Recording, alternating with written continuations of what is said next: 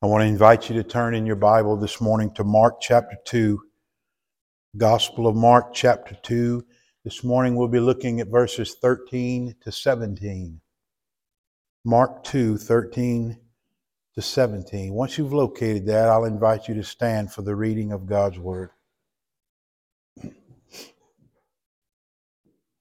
And he went out again by the seashore, and all the people were coming to him, and he was teaching them. As he passed by, he saw Levi, the son of Alphaeus, sitting in the tax booth. And he said to him, "Follow me." And he got up and followed him. And it happened that he was reclining at the table in his house. And many tax collectors and sinners were dining with Jesus and his disciples, for there were many of them, and they were following him. When the scribes of the Pharisees saw that he was eating with sinners and tax collectors, they said to his disciples, "Why is he eating and drinking with tax collectors and sinners?" Hearing this, Jesus said to them, "It is not those who are healthy who need a physician, but those who are sick. I did not come to call the righteous, but sinners." Let's pray. Our God and Father, we need very much to hear what it is you would teach us through these words. We understand, God, that man does not live by bread alone, but by every word that proceeds out of the mouth of God. And this is a word you have given us for our own spiritual good, that we may know you through your Son, Jesus, that we may be transformed to his image, that we may grow in love and grace. Oh God, please open our hearts and eyes and ears to receive the divine truth of these verses. Transform us by the renewing of our minds through the scripture today. We ask for it for Jesus' sake and for our own good. In Jesus' name, amen. Please be seated. Years ago, the United States Marine Corps used to have a slogan, "Looking for a few good men." You remember that? They even made a movie with that name, A Few Good Men.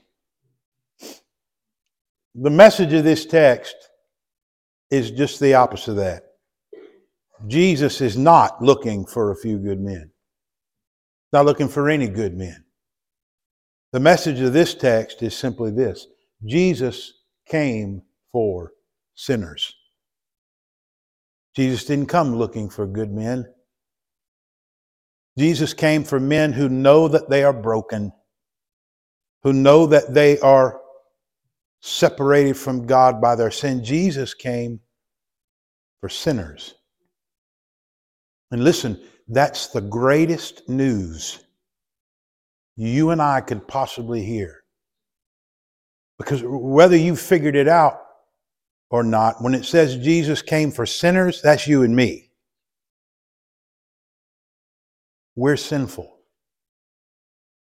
And despite our wickedness and our brokenness, we are exactly the people he came for.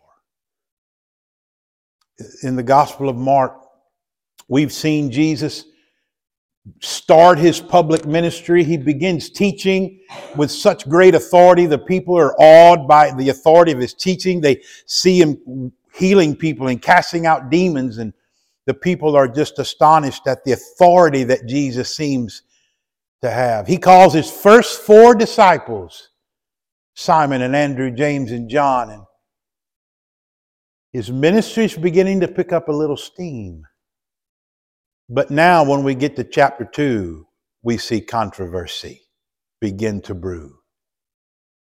The first controversy we saw when Jesus said to the man who was a paralytic, "Son, your sins are forgiven."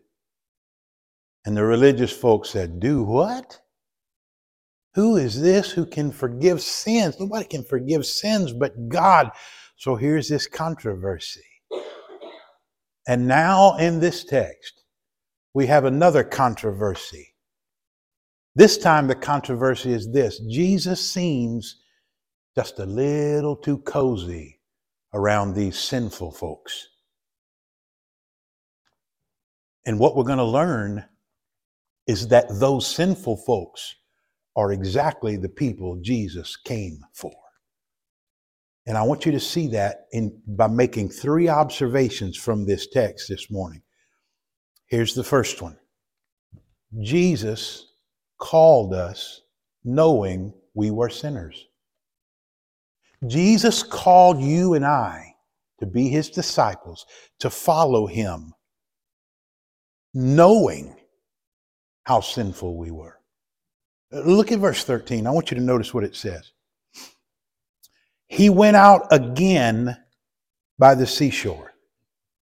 Now, why does Mark say he went out again by the seashore? Why didn't he just say he went by the seashore? He says, no, he went out again. Because once before, in chapter 1, we saw Jesus by the seashore. And Mark's trying to remind us of that. You remember what Jesus did while he was there? He was calling his first disciples. So Mark is cluing us in what Jesus is doing here. He's in this mode to call disciples. So he's once again by the sea looking for disciples.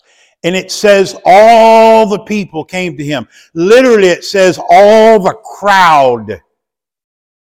Mass of people crowd around Jesus and he's teaching them. Now watch verse 14. As he passed by, he saw Levi, the son of Alphaeus, sitting in the tax booth, and he said to him, "Follow me." Levi is who you and I would know as Matthew, the author of the first gospel and one of the 12 apostles. He's sitting at a tax booth. He's a tax collector. Now, let me tell you just a little bit about tax collectors. They are despised in Jewish society. They are considered among the worst of sinners. And here's why. You see, tax collectors were Jewish men who were on contract with the Roman government to collect taxes from their own people. This is the way it worked. A person would bid for the contract to be a tax collector. Whoever won the contract would agree to give a certain amount of taxes to Rome every year. Anything over and above that, they got to keep for themselves. So, with the authority of Rome, they collected taxes from the Jewish people, and anything extra they got over the allotted amount, they pocketed. And they got filthy, stinking rich off of their own Jewish people. Matthew was what we would call a toll collector. He had a booth by the highway that ran along the Sea of Galilee, and he would collect a toll tax on goods traveling back and forth. And these tax collectors were known to be without any scruples whatsoever. Extortion, they'd use any means necessary to milk every nickel out of their own people they could. They were getting rich off of their own people. Maybe now you understand a little bit why they were so despised. They were not allowed to enter the temple. They were considered unclean and the most wicked of sinners. Absolutely despised in Jewish society. Now I want you to get this in your mind. Mark has already clued us in that Jesus is looking for disciples. He's in that mode. And he's got this whole crowd of people he's teaching them. And he can call any of these people. But he goes to this tax collector, wicked man, and says, "Follow me." Couldn't he find somebody in that crowd a little more respectable? Sure he could. But he goes to Matthew, and you say, well, did he realize Levi was a tax collector? Sure he did. Look at verse 14. Where was Levi? Sitting in the tax booth. I mean, it was obvious who he was. Like he was sitting at the desk in the IRS office. He couldn't hide who he was. Everybody knew. Jesus knew who he was.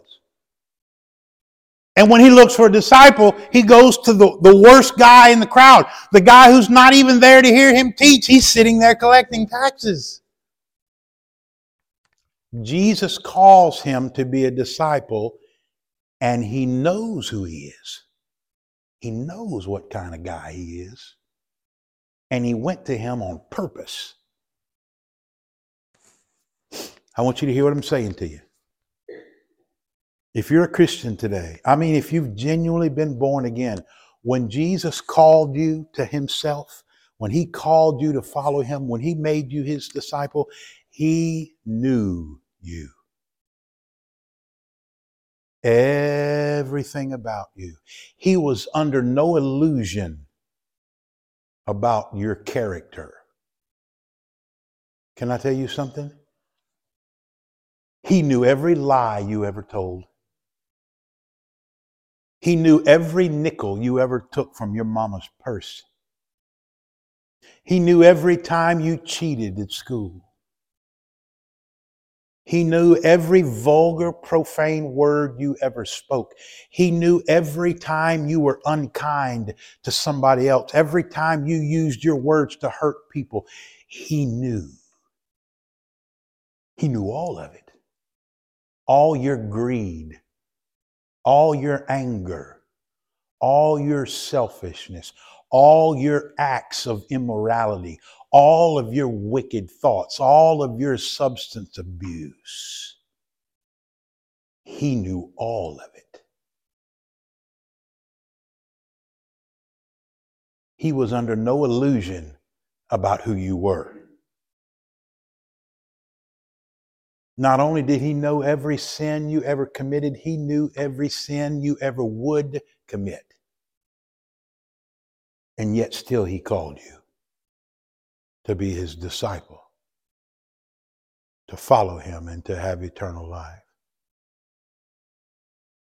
He knew every time you did what God told you not to do. And he knew every time you failed to do what God told you to do. Those deepest, darkest secrets that nobody knows but you, he knows.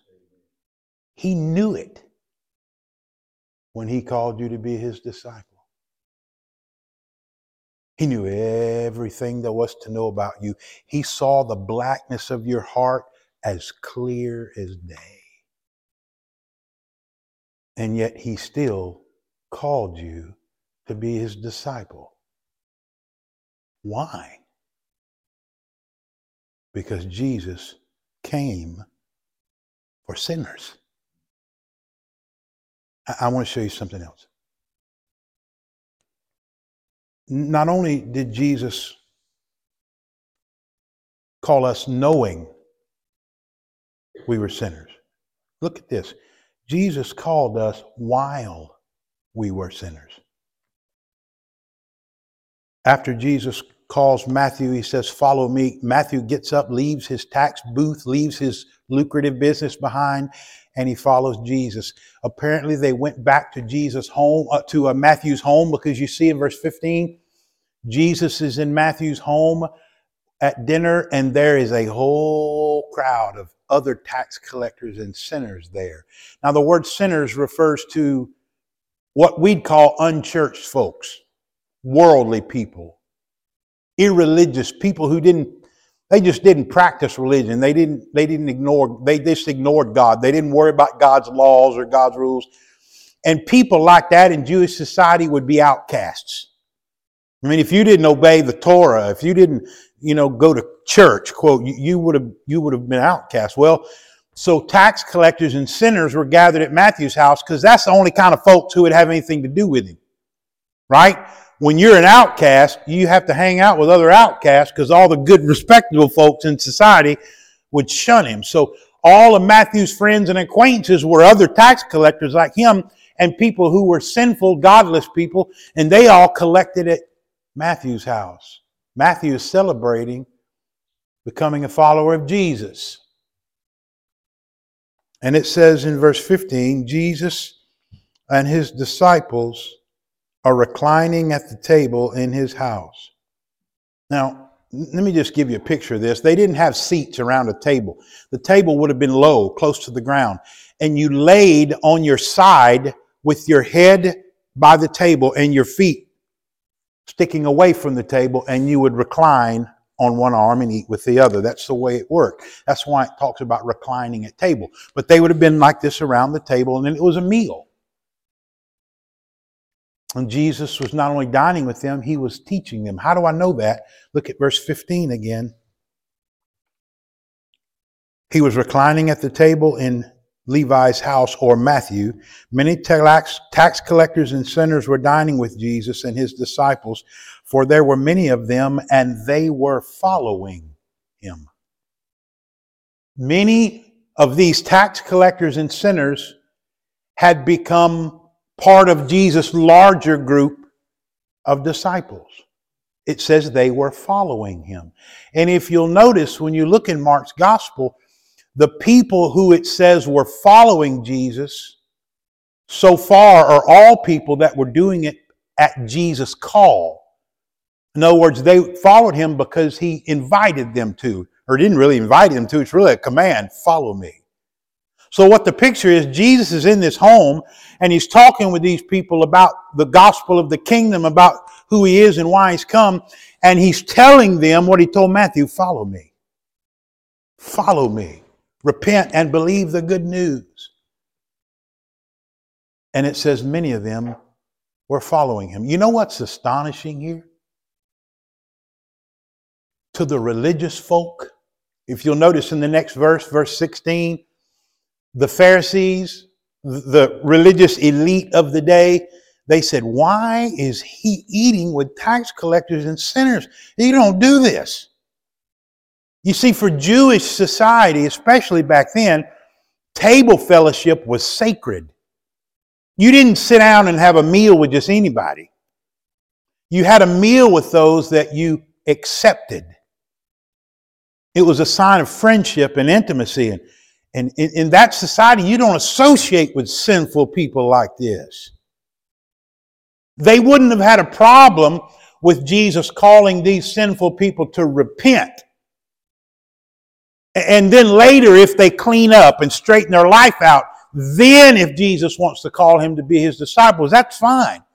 But he can't go to them like they are in this sinful condition they are and go in there and eat with them and call them to be his disciples when they're such sinful people. You don't do that. Jesus was again breaking their rules. This is what I want you to notice. This is incredible to notice this. For the religious folk, look, they're not good, respectable religious folk.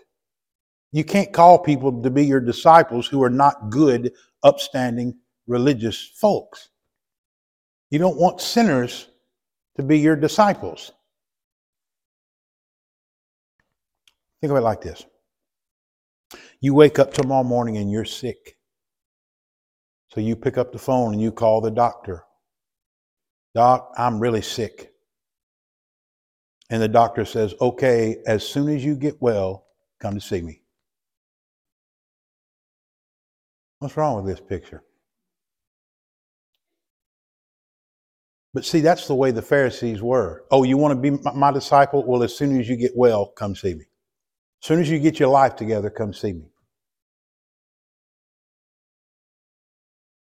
See, Jesus didn't do that. He didn't make you qualify to become a follower of Jesus.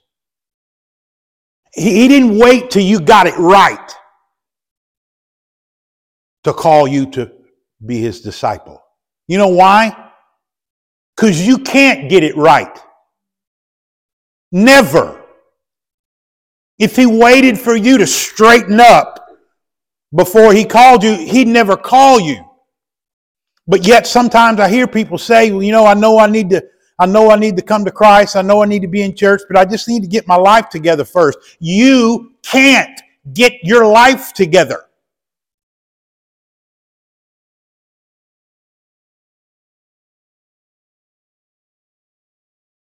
So Jesus came to you while you were still in your mess.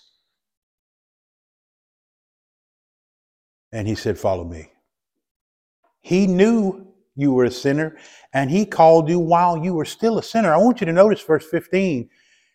It says Jesus was dining with tax collectors and sinners. It doesn't say he's dining with people who used to be tax collectors and sinners. He says they were, at that moment, tax collectors and sinners. They were still in their sin. And Jesus goes right among them and calls them while they are still sinners. Why? Because Jesus came for sinners. Jesus came for sinners. I want to show you something else here. Jesus called us knowing we were sinners. Jesus called us while we were sinners. And watch this. Jesus called us because we were sinners. We saw in verse 16, the religious folk pitched a fit when they saw Jesus having dinner with these tax collectors and sinners, because you don't do that. Good religious folks don't do that. You're breaking the rules. You could be given some unclean food. You could become in contact with unclean people. You defile yourself. You don't. Good religious folk don't do that. And they want to know why. And in verse 17, Jesus answers them. Look what it says. Hearing this, Jesus said to them, "It is not those who are healthy who need a physician, but those who are sick. I did not come to call the righteous, but sinners." One mistake sometimes we make with this verse is we sit around trying to figure out who the righteous are. He says, I didn't come to call the righteous, but sinners. Okay, we know who the sinners are, but who are these righteous people he didn't come for? You're missing the point. We're not supposed to try to identify them. We're supposed to hear Jesus said, I came for sinners. I came for sick folk, for sinful folk. Who are the righteous? Nobody. Nobody.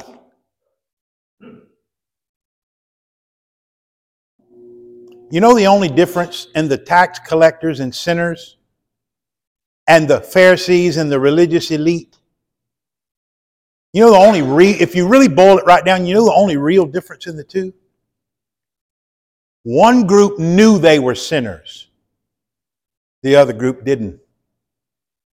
One group knew they were unclean in God's sight. The other group thought they were righteous. See, the Pharisees and religious leaders didn't consider themselves sinners. They thought they were righteous in God's sight. But the tax collectors and sinners, they understood very well who they were. They knew they were broken. They knew they were sinners. They knew they weren't right with God. See, the religious folks said, you can't associate with those people because they're sinners. Jesus said, I am associating with people because they are sinners. The reason the religious people said Jesus shouldn't be with them is the reason he was with them. He said, I came for people like that. The fact that they're broken and sinful and separated from God, that's the reason I'm here. They're the people I came for. And see, in the Pharisees' mind, for Jesus to associate with these tax collectors and sinners like this, it was like Jesus doesn't take sin seriously. I want you to think about something. Nobody ever took sin more serious than Jesus. How do I know that? Because he left the throne of heaven, robed himself in flesh, and allowed himself to be nailed to a cross because of sin. Nobody took sin more serious than Jesus. He died to remove it.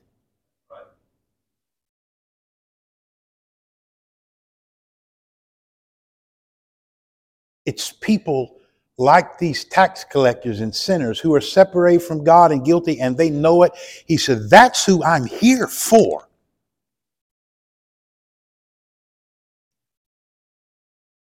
Listen, it would be safe to say Jesus called you in spite of the fact that you're a great sinner. But it would also be accurate to say Jesus called you because you were a great sinner. That's the reason he called you to follow him. It's because you were separated from him. Why would he call somebody as wicked as a tax collector? That's exactly why. See, in our minds, we think, I'm such a sinful person. I can't. I hear people say sometimes, God can't forgive me from what I've done. I don't know, as I said, I don't qualify to follow Jesus because of my sin. And what I try to say to people is, your sin is what qualifies you to follow Jesus.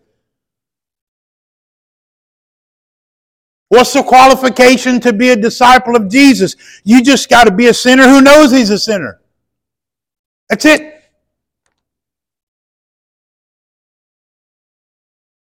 And if that's you, the invitation is extended. While you're still in the midst of your sin, in spite of all he knows, he calls us knowing we're sinners while we're sinners because we're sinners. And this is his call. Come, just as you are.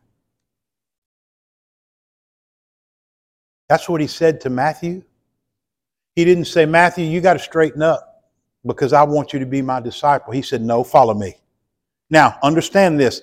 Following Jesus involves repentance. But don't miss this. Repentance is the response to the call of Jesus, not a prerequisite to it. You understand what I'm saying? Jesus doesn't make you repent before he will call you. You repent when he calls you. It's a response to his call, not something you have to do before he's willing to invite you to be his disciple. When he calls you, you're still a sinner right in the middle of all of it. And here comes the invitation, follow me. Yes, it means walking away from your sin. Yes, it means a change of life. But that's your response to the call. Right in your sin, he came to you. Why? Because you were a sinner. Listen, what are we saying? Jesus came for sinners. Now, there are two ways you and I should respond to this if we're Christians. One, I want you to think about what is the call that he gave us. He called us to be his disciples. He came for sinners like us. What did he call us to do? Follow me. Follow. You understand what it means to follow Jesus? It means to give yourself to believing the things that he says to believe, to living the life that he says to live, to making priority the things that he says to make priority. It means giving your life to conform to the teachings of Jesus. That's what it looks like to follow. It means we give ourselves to believe what he teaches, to practice what he says for us to do. We give ourselves to obedience. We follow. He becomes our master. We become his servants. We do what he says. We go where he says to go. We live the way he says to live. That's what it means to follow. We serve wherever he says to serve. We surrender our lives to his service. That's what it means to follow. Listen, Jesus came to you even though you were a sinner. Because you were a sinner. And he calls you to follow. So what should you do today? Follow. Can I ask you a question today? Are you truly grateful that Jesus came for people like you?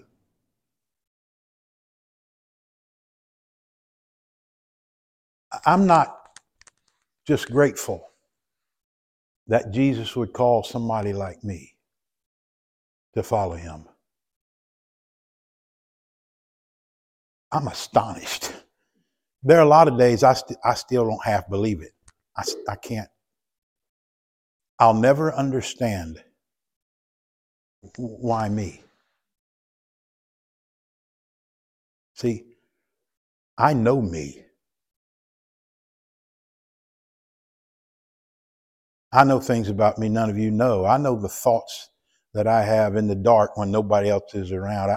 I know this heart and all the flaws and faults and failures. I'm reminded of them every time I look in the mirror. I know me, and I don't like me. Just honest. Why would he call me? He could do so much better. But see, that's to miss the point. He knew me too. And my brokenness and my sin and my wicked thoughts and my temptations to want to be somebody, the pride of my own heart, those weren't barriers to his call. They were the reason for it. Are you hearing what I'm telling you? Your sin is not a barrier to his call to follow him. It's the reason for his call.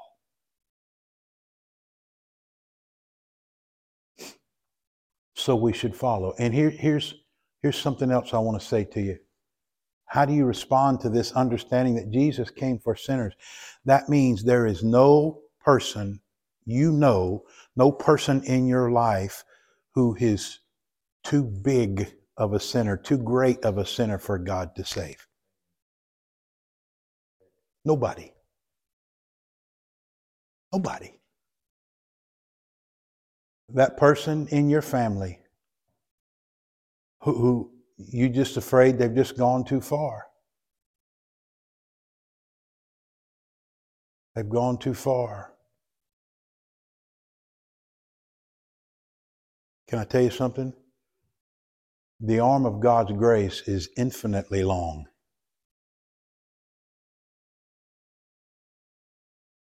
There's a song that says, His love will run farther than you can run away. There's no sinner you know that's too far gone, that he can't reach them. Oh, don't you see? Their great sin is not a barrier to his calling. It's the reason he came to start with. So what do? You never stop praying that Jesus would save those people. You never stop praying for them. You never stop reaching out to them with the gospel. They are not too far gone. Until the day you stand over their graveside, they are not too great a sinner for Jesus to save. Are you hearing me? In my eyes, nobody's a bigger sinner than me. I got people that I'm worried about. You got people you worried about? You worried about their salvation? Good news today. You say, well, they're so worldly, they're so immoral, they're so wicked. So was Matthew. So was I. And Jesus came for people just like that. Let's pray.